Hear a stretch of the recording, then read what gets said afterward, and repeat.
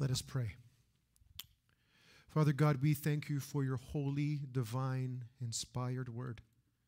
We believe that it is your revelation to us. It is you speaking to us. We pray that we would clearly know and understand by the illumination of your Holy Spirit the truth, God, that you would want us to understand today. We pray that our hearts would be open and good soil. We pray that you would give us ears to hear, a heart and a mind to perceive, God, your truth. Make it plain to us today, God, we pray, that we would leave this place knowing that we have heard from God. We pray this in Jesus' name. Amen.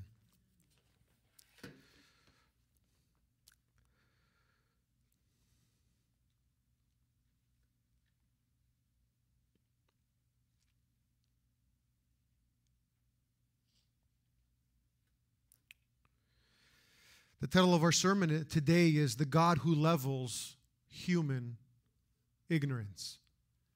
The God who levels human arrogance. Did I say ignorance? It's not ignorance, it's arrogance. Sorry. The God who levels human arrogance.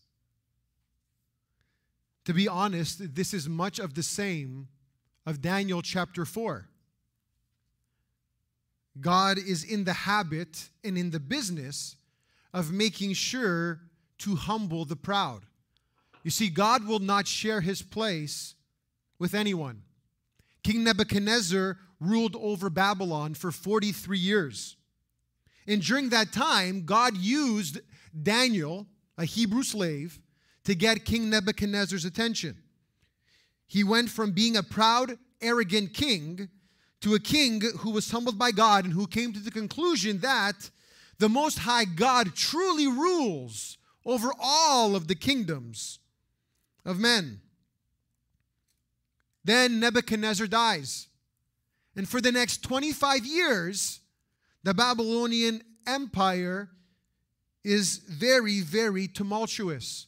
The monarchy suffers. And it goes from one king to another. If you remember from Daniel chapter 2, God had given him a vision of a great statue, massive. And that the Babylonian Empire was that head of gold, remember? But today we're going to move from that head of gold to the breastplate and the arms of silver, from the Babylonian Empire to the Medo-Persian Empire. And this all happens just in a matter of 70 years.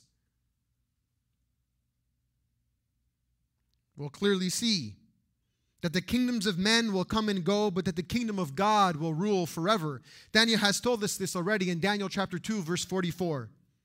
And it says, "And in the days of those kings, the God of heaven will set up a kingdom that shall never be destroyed, nor shall the kingdom be left to another people. It shall break in pieces all these kingdoms and bring them to an end, and it shall stand forever." Amen. These next 25 years after Nebuchadnezzar dies are important for us to understand the beginning of Daniel chapter 5 and how Belshazzar fits.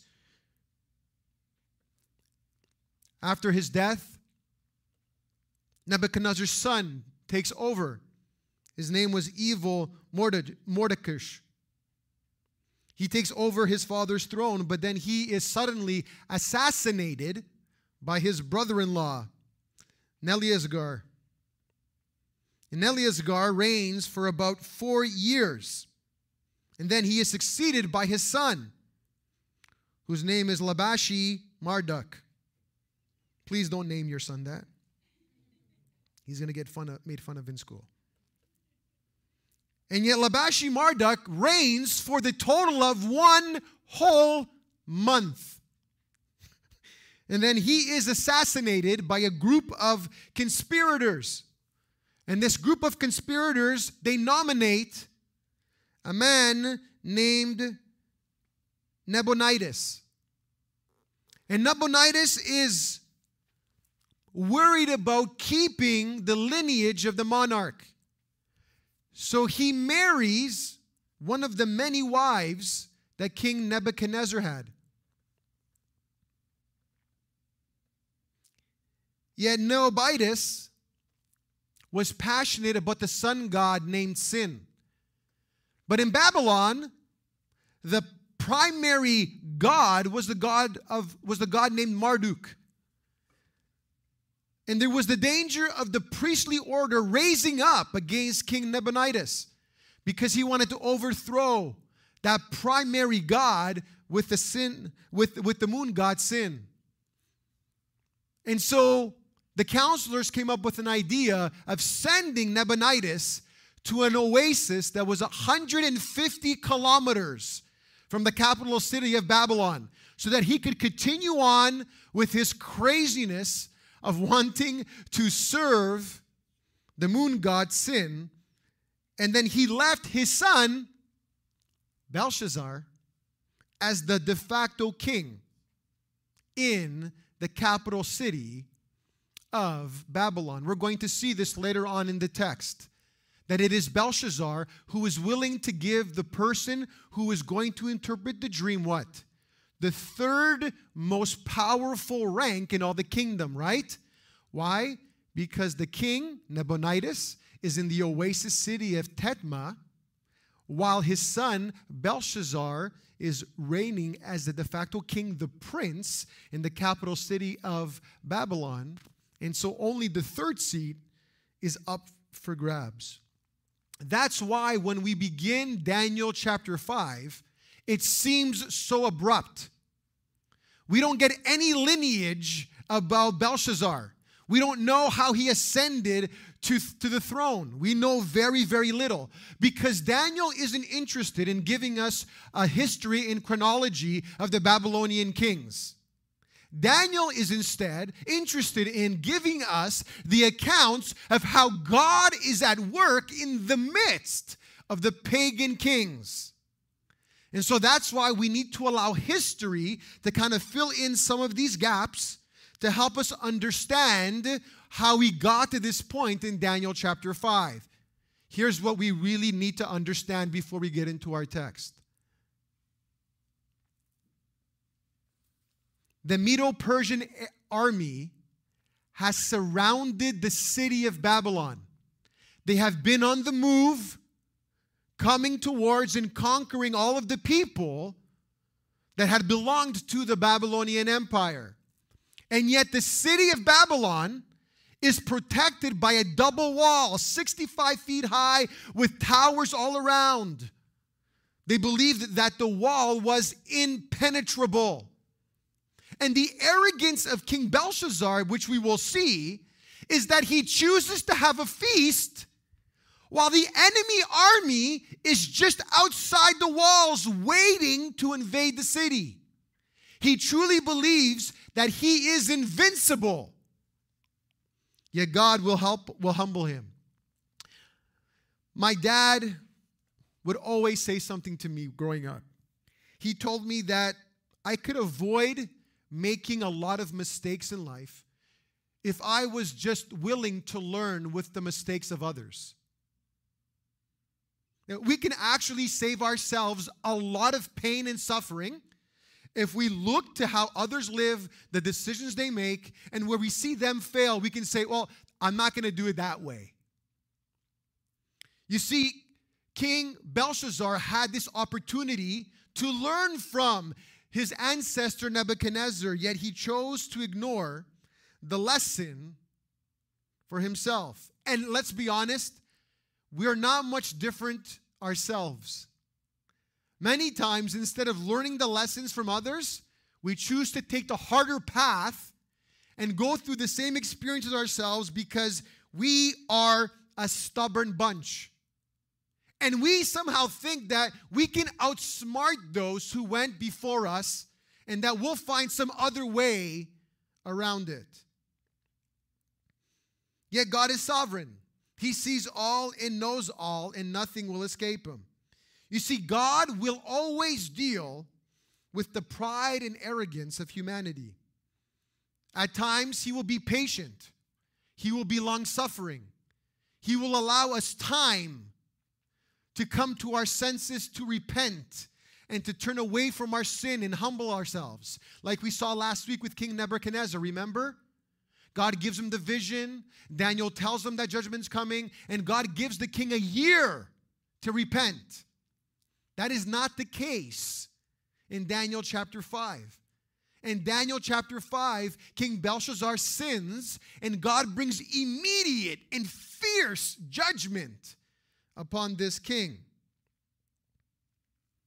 We'll see that according to God's own sovereignty, he acts as he wishes, when he wishes, with whom he wishes. And we see that King Nebuchadnezzar came to this understanding at the end of his life in chapter 4, verse 37. Look at what it says. Now I, Nebuchadnezzar, praise and extol the honor the King of heaven, for all his ways are right, and his ways are just. And those who walk in pride, he is able to humble. And that's what we're going to see in our text today. The first thing we see in the first 9 verses is the party. I want to suggest that this is a party that you would not want to have been invited to. From all of the gatherings that I've done through my worship, and I don't mean to be crass in anything that I'm going to be teaching today, this was a full-out orgy. Thanks for the wow, Nathan. King Belshazzar decides to throw this massive feast. And who is outside the city walls? The Medo-Persian army.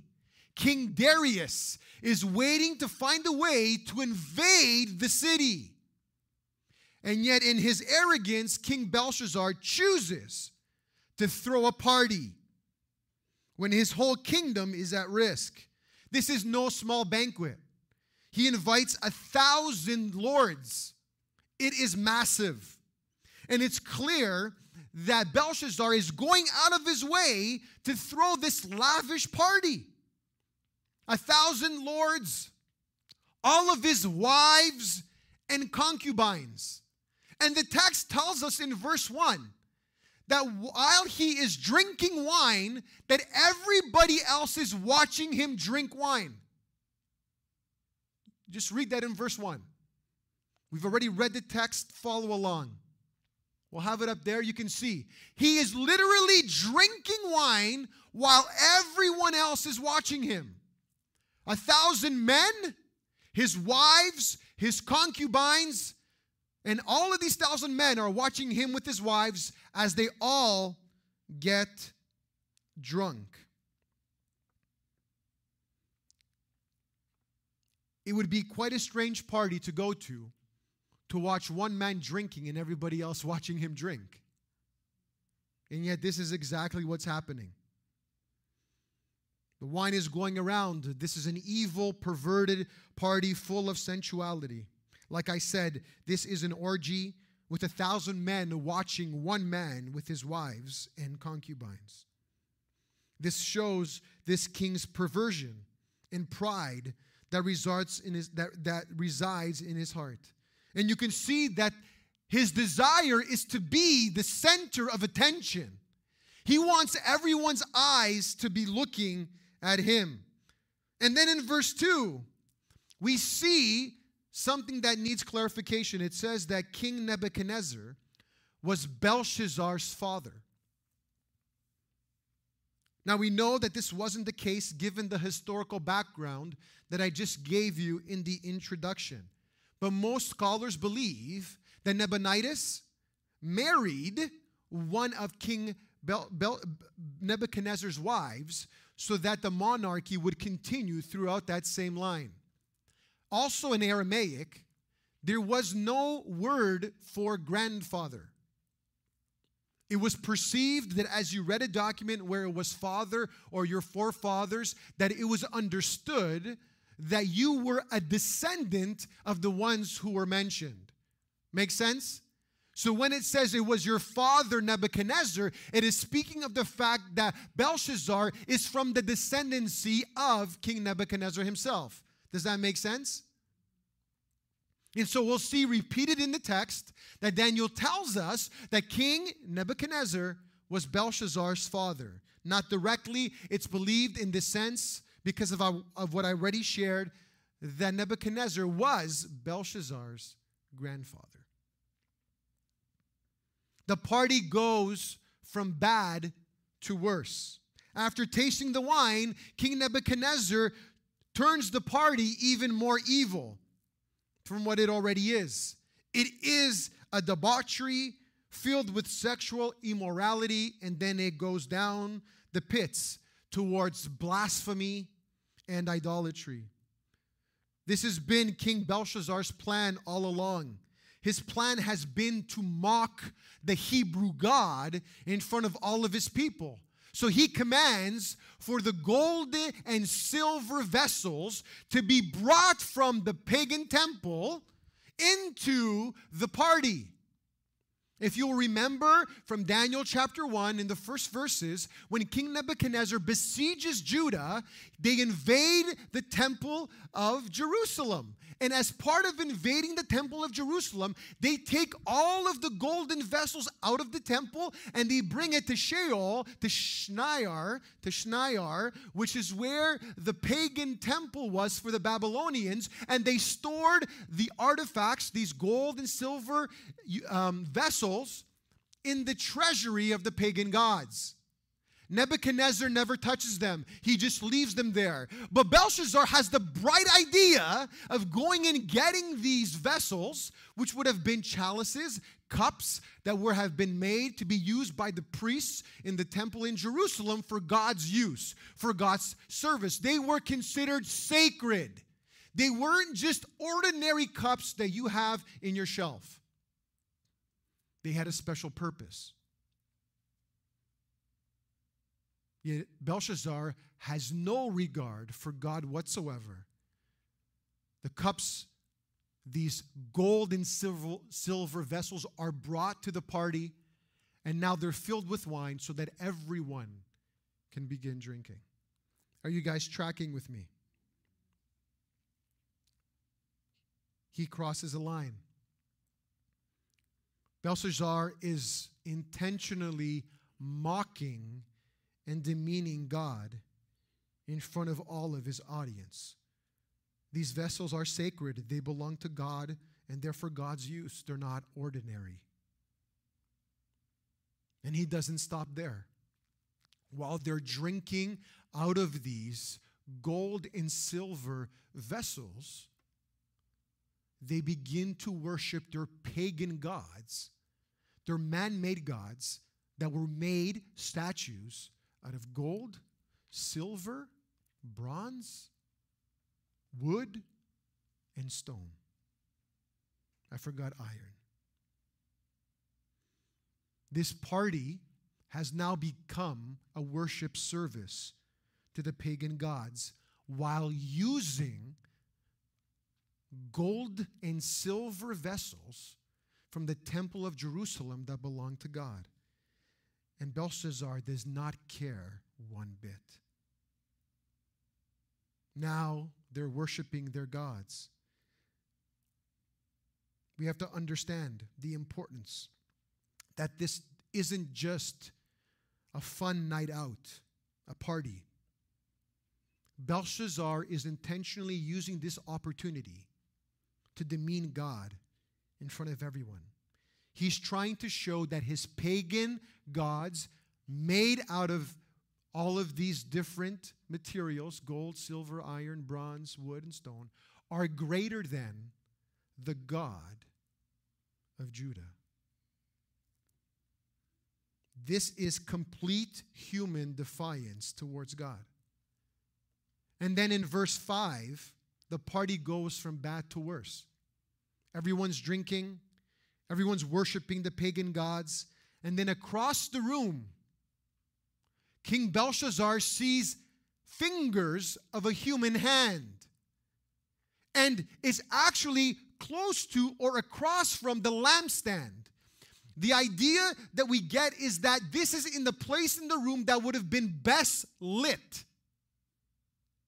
So Belshazzar could very clearly see from the other side of the room where the lampstand is across from it that there was that there were fingers of a man, human hand, writing on the plaster of his wall. How many of you guys have ever seen, like on National Geographic, the beautiful plaster walls of the Egyptian empire, like in their tombs, the paintings. Anyone? They're grand and extravagant. Now imagine on one of those walls in the royal palace with beautiful paintings, seeing a hand, fingers inching into the plaster, writing on the wall. It's no surprise that the text clearly tells us in verse 6 that the king's color changed. You know what that means?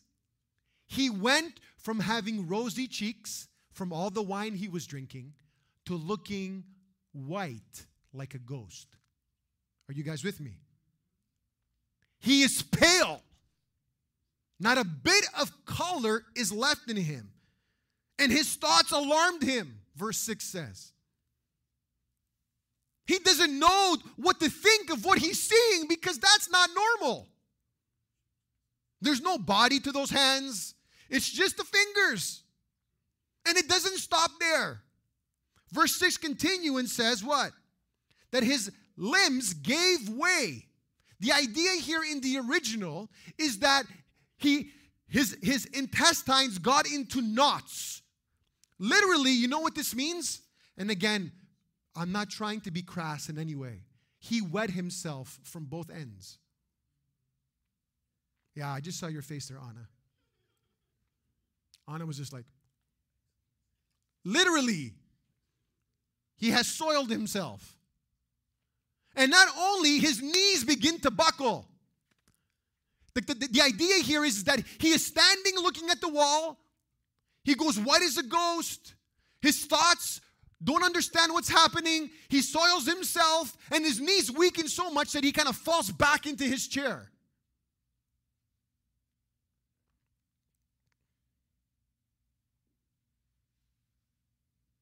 This definitely gets Belshazzar's attention. This king is forced to sober up really quickly. He's been out of touch with reality, partying, getting drunk, mocking God, worshiping his false gods, and then suddenly he's brought back into the seriousness of reality by God. This is a wake-up call for King Belshazzar. This is a divine moment and opportunity that God is giving him. How about you? Have you ever sensed in your life where God was trying to get your attention? Where through circumstances, or maybe actually while you were reading his word, or through maybe a conversation that you were having with someone, God was trying to press a truth of his word upon you that you could no longer ignore or take lightly. There are moments in our lives where God will go out of his way to get our attention. Just like he did here with King Belshazzar. The question is, how have we and how will we respond to those moments in our lives? You see, these are divine opportunities that God uses to humble us, to cause us to turn back to him, to acknowledge our sin and to repent, to stop running from God and to run towards God. And so what does King Belshazzar do in verse 7? He's in human desperation. And he does what everybody has always done. If Nathan, you're looking for my charger, please forgive me, but I forgot it at home.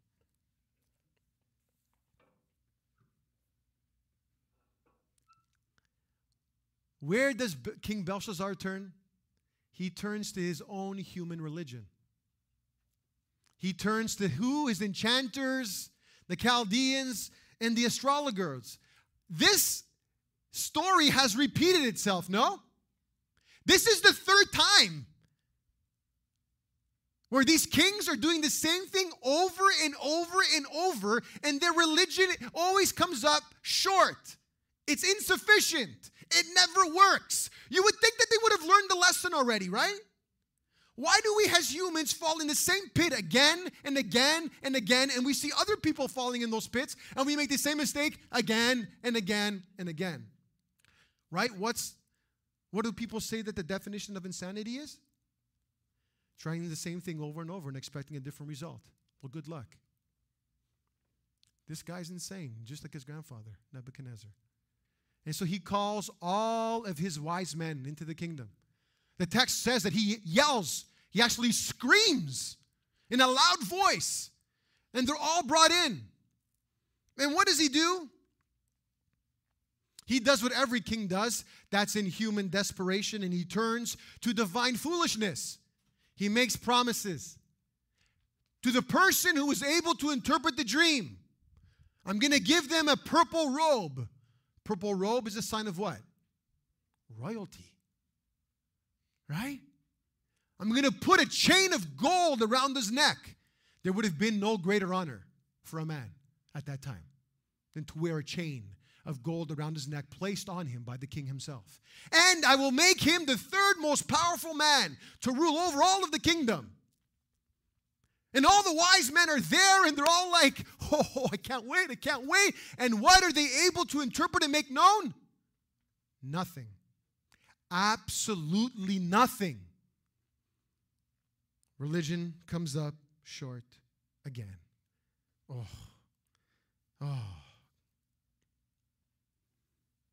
Then in verse 8, the wise men come in. They can't interpret anything. And then look at verse 9 again. Belshazzar goes from bad to worse. He brings his wise men, and for a moment he's gathering himself. He's gained some composure, right? And what does the text say again in verse 9? Then the king was greatly alarmed again. What am I going to do now? I've tried everything I know. What happens to his color? I don't know how you can get whiter than a ghost that is already white, but he's even whiter than he was before. That's the idea. This is intensifying. He's even worse than he was before. Now he's in complete panic. He has no clue what to do. He is in shock. The idea here is he's both emotionally and physically paralyzed with fear. And now, look at what happens at the end of verse 9. All of the guests notice. They become perplexed. What's going on with the king? It's visibly noticeable to the 1,000 lords, his wives, and concubines that the king is not well. And commotion starts to erupt in the banquet hall. Quite a party.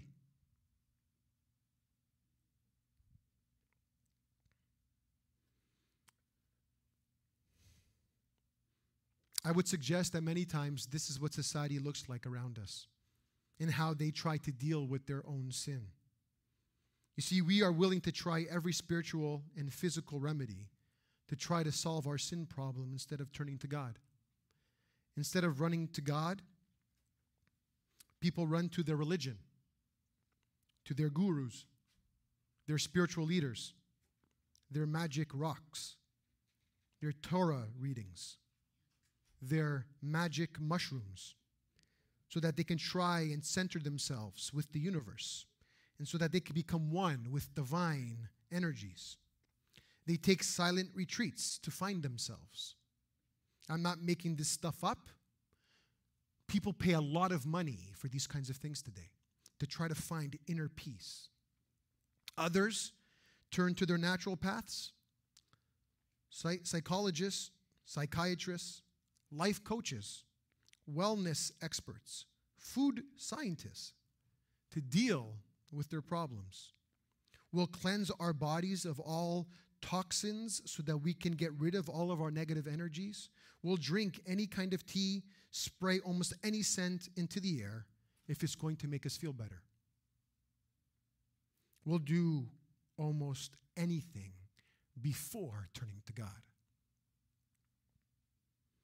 So it's easy at times for us to find ourselves turning in all the wrong directions, looking for answers instead of running and turning to God and to His Word for direction.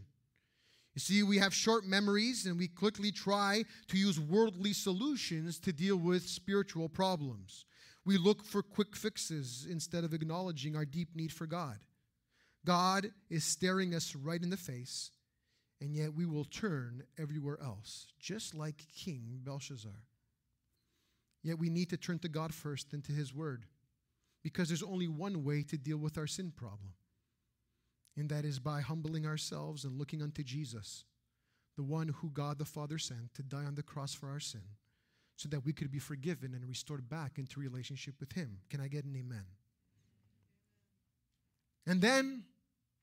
And after turning to God first, listen clearly. If you have to go to the doctor, go to the doctor. And if you have to see a counselor, see a counselor. And if you need to change your diet, change your diet. But my hope and prayer is that instead of us trying every human solution possible to try to deal with our problems, first, we should turn to God and allow Him to give us discernment through His Word and through the leading of His Holy Spirit to even to know which of those human things that we should go to try to find help. That God would be our first response, not our last. So the second point is that God gives King Belshazzar an opportunity, verses 10 to 16. And in verse 10, the queen isn't at the party, but she hears all of the commotion and she comes in. She hears the crying of Belshazzar and the lords making all that ruckus, that she comes in to try to figure out what's going on. And just to clarify, if you remember, the king's wives and the king's concubines are at the party, right? So this is very likely the queen mother. This is very likely Belshazzar's mother. She would have had some respect and honor in the kingdom. But if you notice, when she comes before the king, she does have some sense of respect for him. She does say to him, "O king, live forever." The irony of that statement is that the king will actually die in the next few hours. She tries to calm her son down for him to gather his composure. And the queen mother is old enough where she remembers. And look at what it says in verse 11. There is a man in your kingdom in whom the spirit of the holy gods. Son, there is a man in your kingdom. There is someone in your kingdom who has light and understanding, wisdom from the gods, an excellent spirit, knowledge, understanding to interpret dreams, explain riddles, and solve problems. This man, Daniel, has quite a resume, but somehow he has been lost into oblivion, and now he's in obscurity. We don't know where Daniel has been. It's very likely with the change of a king and with the passing of Nebuchadnezzar that these other kings saw no value in having Daniel by their side. It's also very likely that Daniel is in retirement, because by this time, do you know how old Daniel would have been? 80 years old. 80 years old. Remember, Daniel and his three friends, they went to Babylon when they were simple adolescents. And now he's in his old age. And nobody cares what old people think.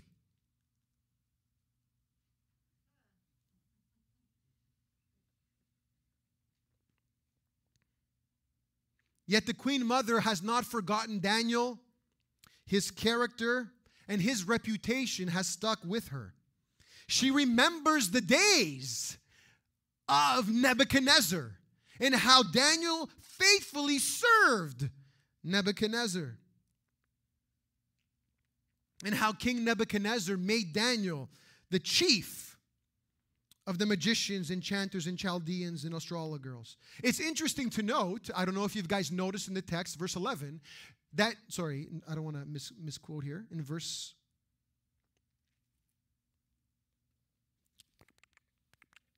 12, that she refers to Daniel by his Hebrew name.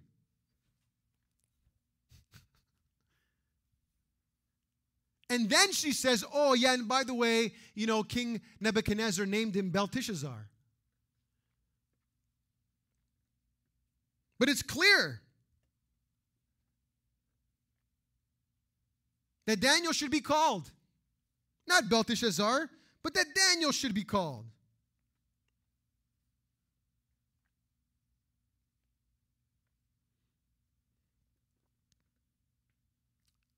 when we have no human options left, we're willing to turn to God. You see, King Belshazzar has exhausted all of his other options. And so if his mom says that there could be a solution, I'm going to listen to mommy. And so what does King Belshazzar do? He summons Daniel. But listen to how smug and condescending Belshazzar sounds. Then Daniel was brought before the king in verse 13, and the king answered and said to Daniel, You are that Daniel, one of the exiles of Judah, whom the king, my father, brought from Judah? Wait, you? A slave? An old man? I'm going to listen to you? So I have the smartest men in all of the world. I have all of the experts. And I'm going to listen to you? But I heard. Do you see how Belshazzar doesn't even say that it was his mom that told him? I heard. Somebody told me. A little birdie said that you're really smart. That you know a lot. And that you can interpret things. And that you know how to explain riddles. It's obvious to Belshazzar that he has no regard for the Hebrew God and that he has no regard from Daniel himself.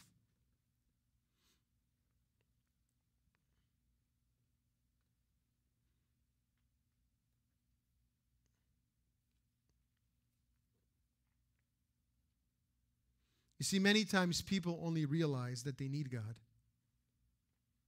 when there's nowhere else for them to turn. People are unwilling to humble themselves and to give up control of their lives and situations. And so they'll try at all costs to avoid turning to God. Because when you turn to God, you have to be willing to humble yourself. And yet this king is not willing to do this. And yet, he makes the offer to Daniel, just like he did to all the other wise men, right? Daniel, if you're willing and if you're able to interpret this vision that I saw, I'm going to give you a purple robe. I'm going to give you a chain of gold around your neck, and I'll make you the third most powerful man in all of the kingdom.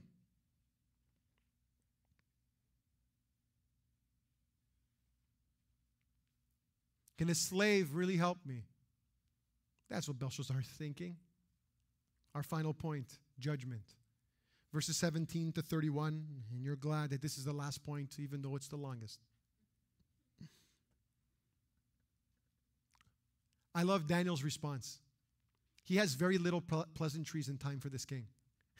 If you see his response. Daniel basically says to King Belshazzar, listen, you can't buy me. I'm not for sale. Keep your stuff. Give it to somebody else. I don't need it. He's not even like Belshazzar's mother. Oh, king, live forever. Guess why? Because Daniel knew what was coming. He couldn't say that in truthfulness. But he has no pleasantries for the king whatsoever. And he's not going to allow himself to be bought with what King Belshazzar could give him. Because Daniel is motivated to speak the word of God, the truth, instead of wanting to please this king. And he will not allow his interpretation of what he's going to tell the king to be influenced by what the king can give him in return. Are you guys with me? Listen, let me tell you this openly and frankly. And please hear my heart with this. There are pastors today in ministry who will take a pastoral position in a church based on how much they will make instead of for the opportunity to faithfully preach the word of God. There are preachers who will only speak what people like to hear because they know it will put them in good standing with those people and they will have favor with those people. Yet as preachers of the word of God, our motivation can never be to speak what people want to hear, but to instead faithfully preach all of the Word of God. You see, we can never bend our message to make people feel good. We can be tempted to preach in a way that gives into people's desires instead of preaching the faithful doctrine of the Word of God. My prayer is that God would deliver everyone that comes up here from that temptation. Paul exhorts Timothy about this in 2 Timothy chapter 4, verses 1 to 5. Look at what it says. And I say this as an exhortation towards myself, Roger, Monica, Christina, Christian, and all the other pastors that we will produce in this church.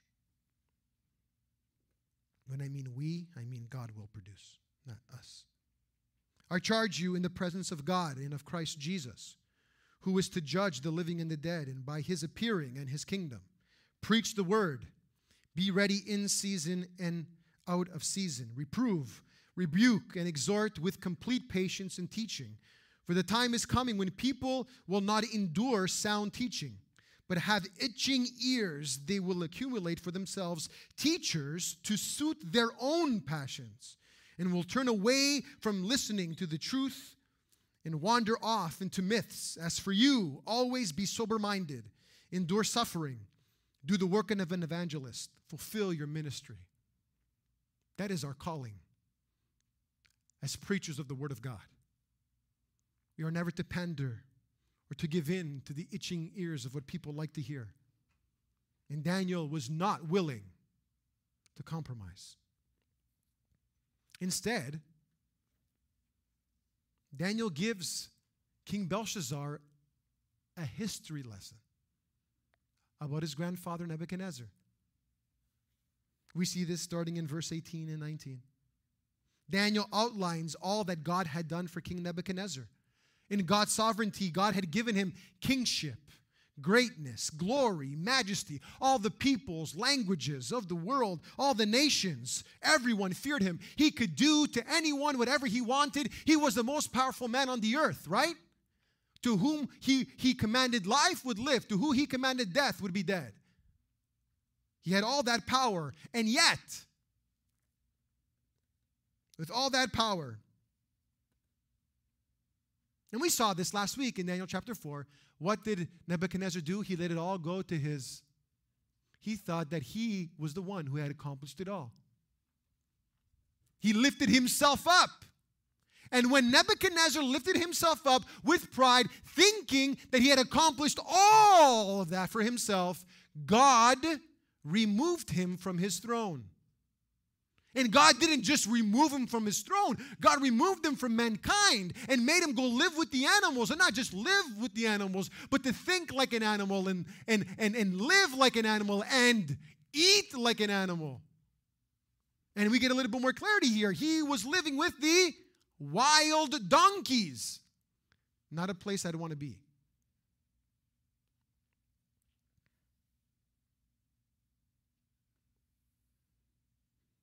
God humbled Nebuchadnezzar's sinful pride by humbling him. And why did God do this? Verse 21, one of our themes throughout this whole book. Until he knew that the Most High God rules the kingdoms of mankind and sets over it whom he wills. God humbles Nebuchadnezzar from his sinful pride to teach him that God is the one that's in control, not Nebuchadnezzar. And yet this is a lesson that has not been learned by Belshazzar. In verse 22, the history lesson is over. Daniel shows the parallel between Belshazzar and his grandfather Nebuchadnezzar. Belshazzar has also not humbled his heart. And look at 21. He has not humbled his heart while knowing the history. You knew what God did to your grandfather. You learned, you were taught, and now you intentionally are doing even worse than your grandfather did. You have lifted yourself up, Belshazzar. You are even more arrogant than your grandfather. And we see this because if you look at these verses, you'll see that the word you is used 14 times speaking directly to Belshazzar. You you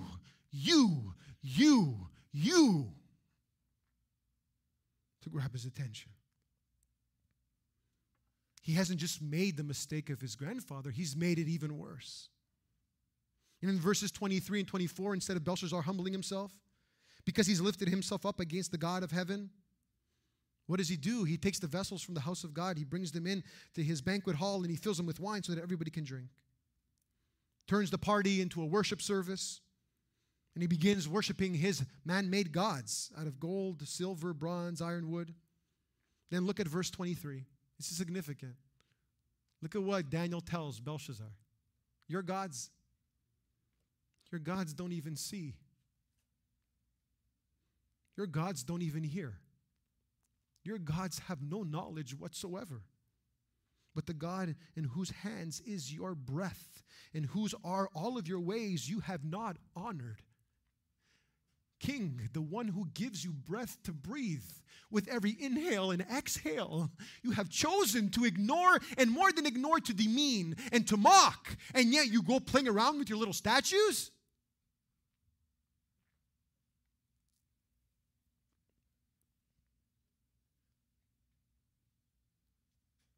God is exposing this king's sin.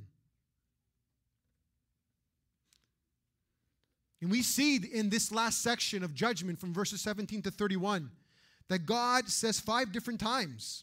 God is referred to as acting 5 different times in this text.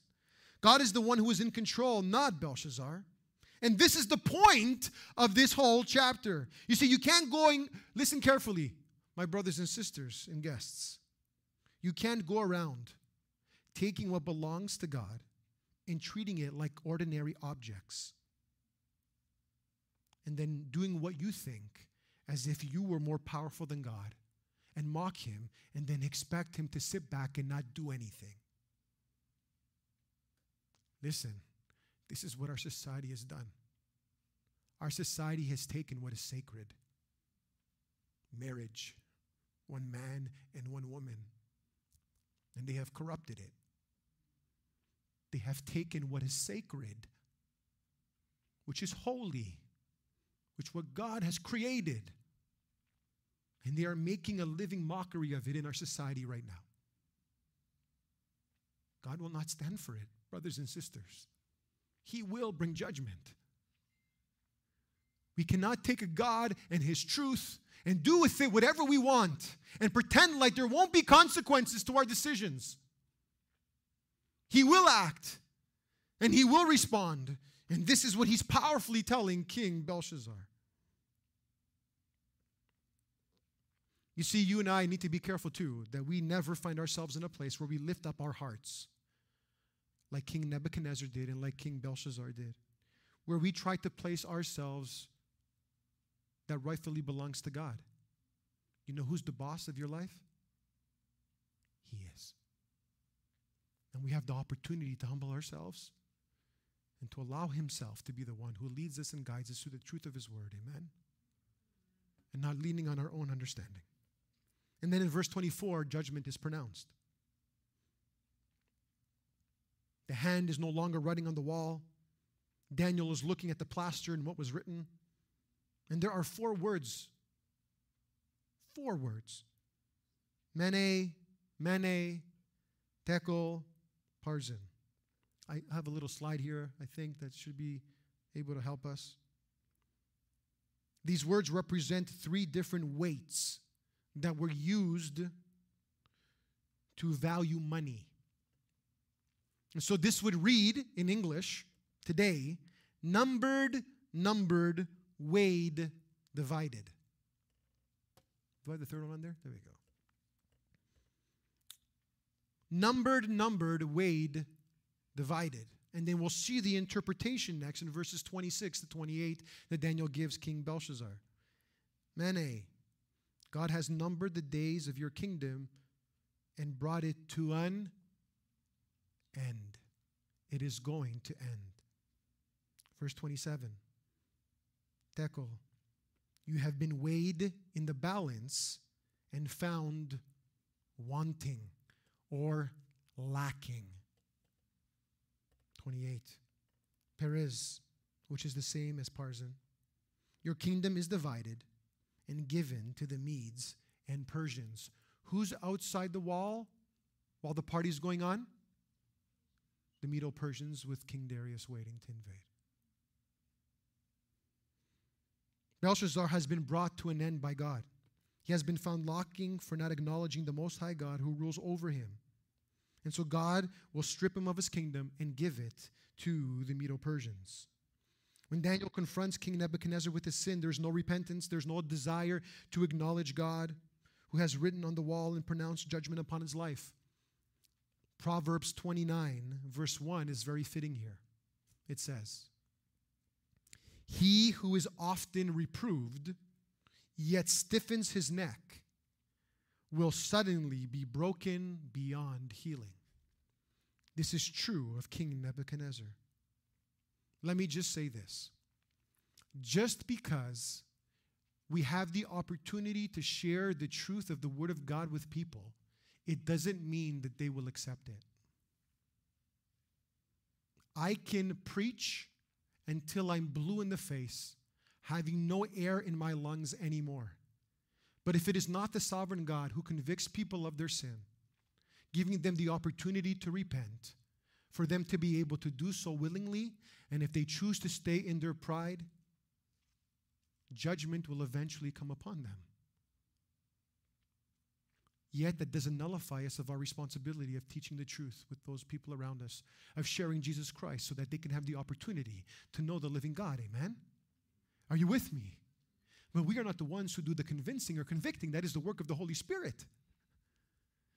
And what does King Belshazzar do instead of humbling himself? He stands in his pride and arrogance before God. And what does he do instead? Well, he does what he said he would do. Daniel gives the interpretation of the vision of the writing on the plaster. And so what does he do to Daniel? Get that purple robe, put that chain of gold around his neck, and make him the third most powerful man in all of the kingdom. And we, by every indication of the text, it doesn't seem like anywhere that Daniel refuses. Remember what Daniel said? I don't need this stuff. But he takes the stuff. And we don't know if he takes it because it's forced upon him. I think he takes the stuff because he knows, listen, I'm going to have this position for less than like 2 hours. That's the point in making a big deal and arguing for 2 hours if he's just going to die. I'm not trying to make light of the situation, but that's literally what happens. Also, now let's take lightly the fact that he does become the third most powerful man in all of the kingdom, and then King Darius, we'll see at the beginning of chapter 5, continues to allow Daniel to be in a position of power, actually even wanting him to get him even into more power, which will be the result of what takes Daniel into the lion's den. Wonderful children, welcome, welcome. Come and join us, please, as we end up here. And then judgment is delivered. Won't you guys stand with me? In verse 30. Let's read verse 30. And then judgment comes immediately and suddenly. That very night, Belshazzar, the Chaldean king, was killed. History tells us. The belief is that the Medo-Persians found a way to invade the city. Remember that massive wall, 65 feet high and 40 feet wide, that was large enough for a chariot with 4 horses to ride on top of, which they thought was impenetrable? Only a crazy man would do a huge feast for himself on a day when he knows the enemy army is outside waiting to invade. But guess what? The Euphrates River ran through the city of Babylon. So guess what the Medo-Persians did? They built a marsh to divert the water that was going into the city, and the water levels lowered.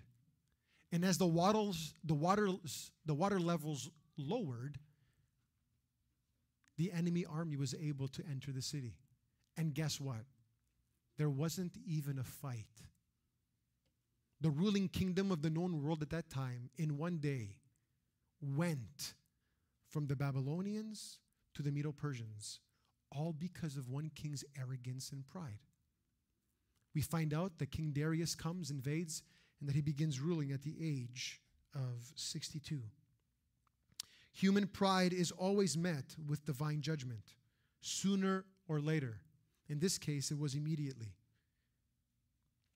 Let me just say this in closing for us to pray and then worship. Please don't leave. Before the end of our service, our children have a video to want to show you. Guys, fathers, want to be fathers, soon to be fathers. So please stay. God uses the circumstances of our lives to get our attention and to remind us that He is the one who is ultimately in control. We can take advantage of these opportunities that God gives us by humbling ourselves, remembering that our pride will only make matters worse. Just like King Nebuchadnezzar and King Belshazzar, we know better. Just like King Belshazzar did, he knew what his grandfather had gone through, yet he chose not to learn the lesson. We have the opportunity, instead of to remain in our sinful pride, to humble ourselves and to turn to God. And I pray that more of us would be like Daniel. Listen closely. If you remember nothing else, I encourage you to remember this one sentence. It is better to be a slave under the sovereign hand of God's grace than to be a proud king who thinks that he's in control, to be humbled by God. It is much better to be a slave under the sovereign hand of God than to be a proud king who thinks he's in control and who God will humble. Let us be more like Daniel, who was in obscurity and was nowhere to be found, to be brought before the king and honored by God, because he was the man in whom the spirit of the gods were. And he's exactly what the king needed. I pray that God would rid us of all pride and arrogance, and that we would be the kind of people in church that would humbly submit ourselves to our God, knowing that we are under His sovereign hand and control, that we would never defy Him with those things which are sacred by trying to make them mundane and ordinary, but that we would honor God and what He says, because what He says is holy. Mighty God, we pray that as we worship You this morning, God, that You would be honored, lifted up, magnified, praised, because You are the God who rules over the kingdom of men. And You will do according to Your will whatever You want, with whomever You want, whenever You want. And we pray, God, that would not give us a sense of fear, but that it would give us a sense of joy and hope to know that our lives are in the hand of God, who commands our every breath. That we do not need to turn to religion, to the things of this world that are human-made, but that we can instead turn to You, knowing that You have all that we need and that You will lead us and guide us, we pray. We ask this in Jesus' name. Amen and amen. Let's worship God together, church.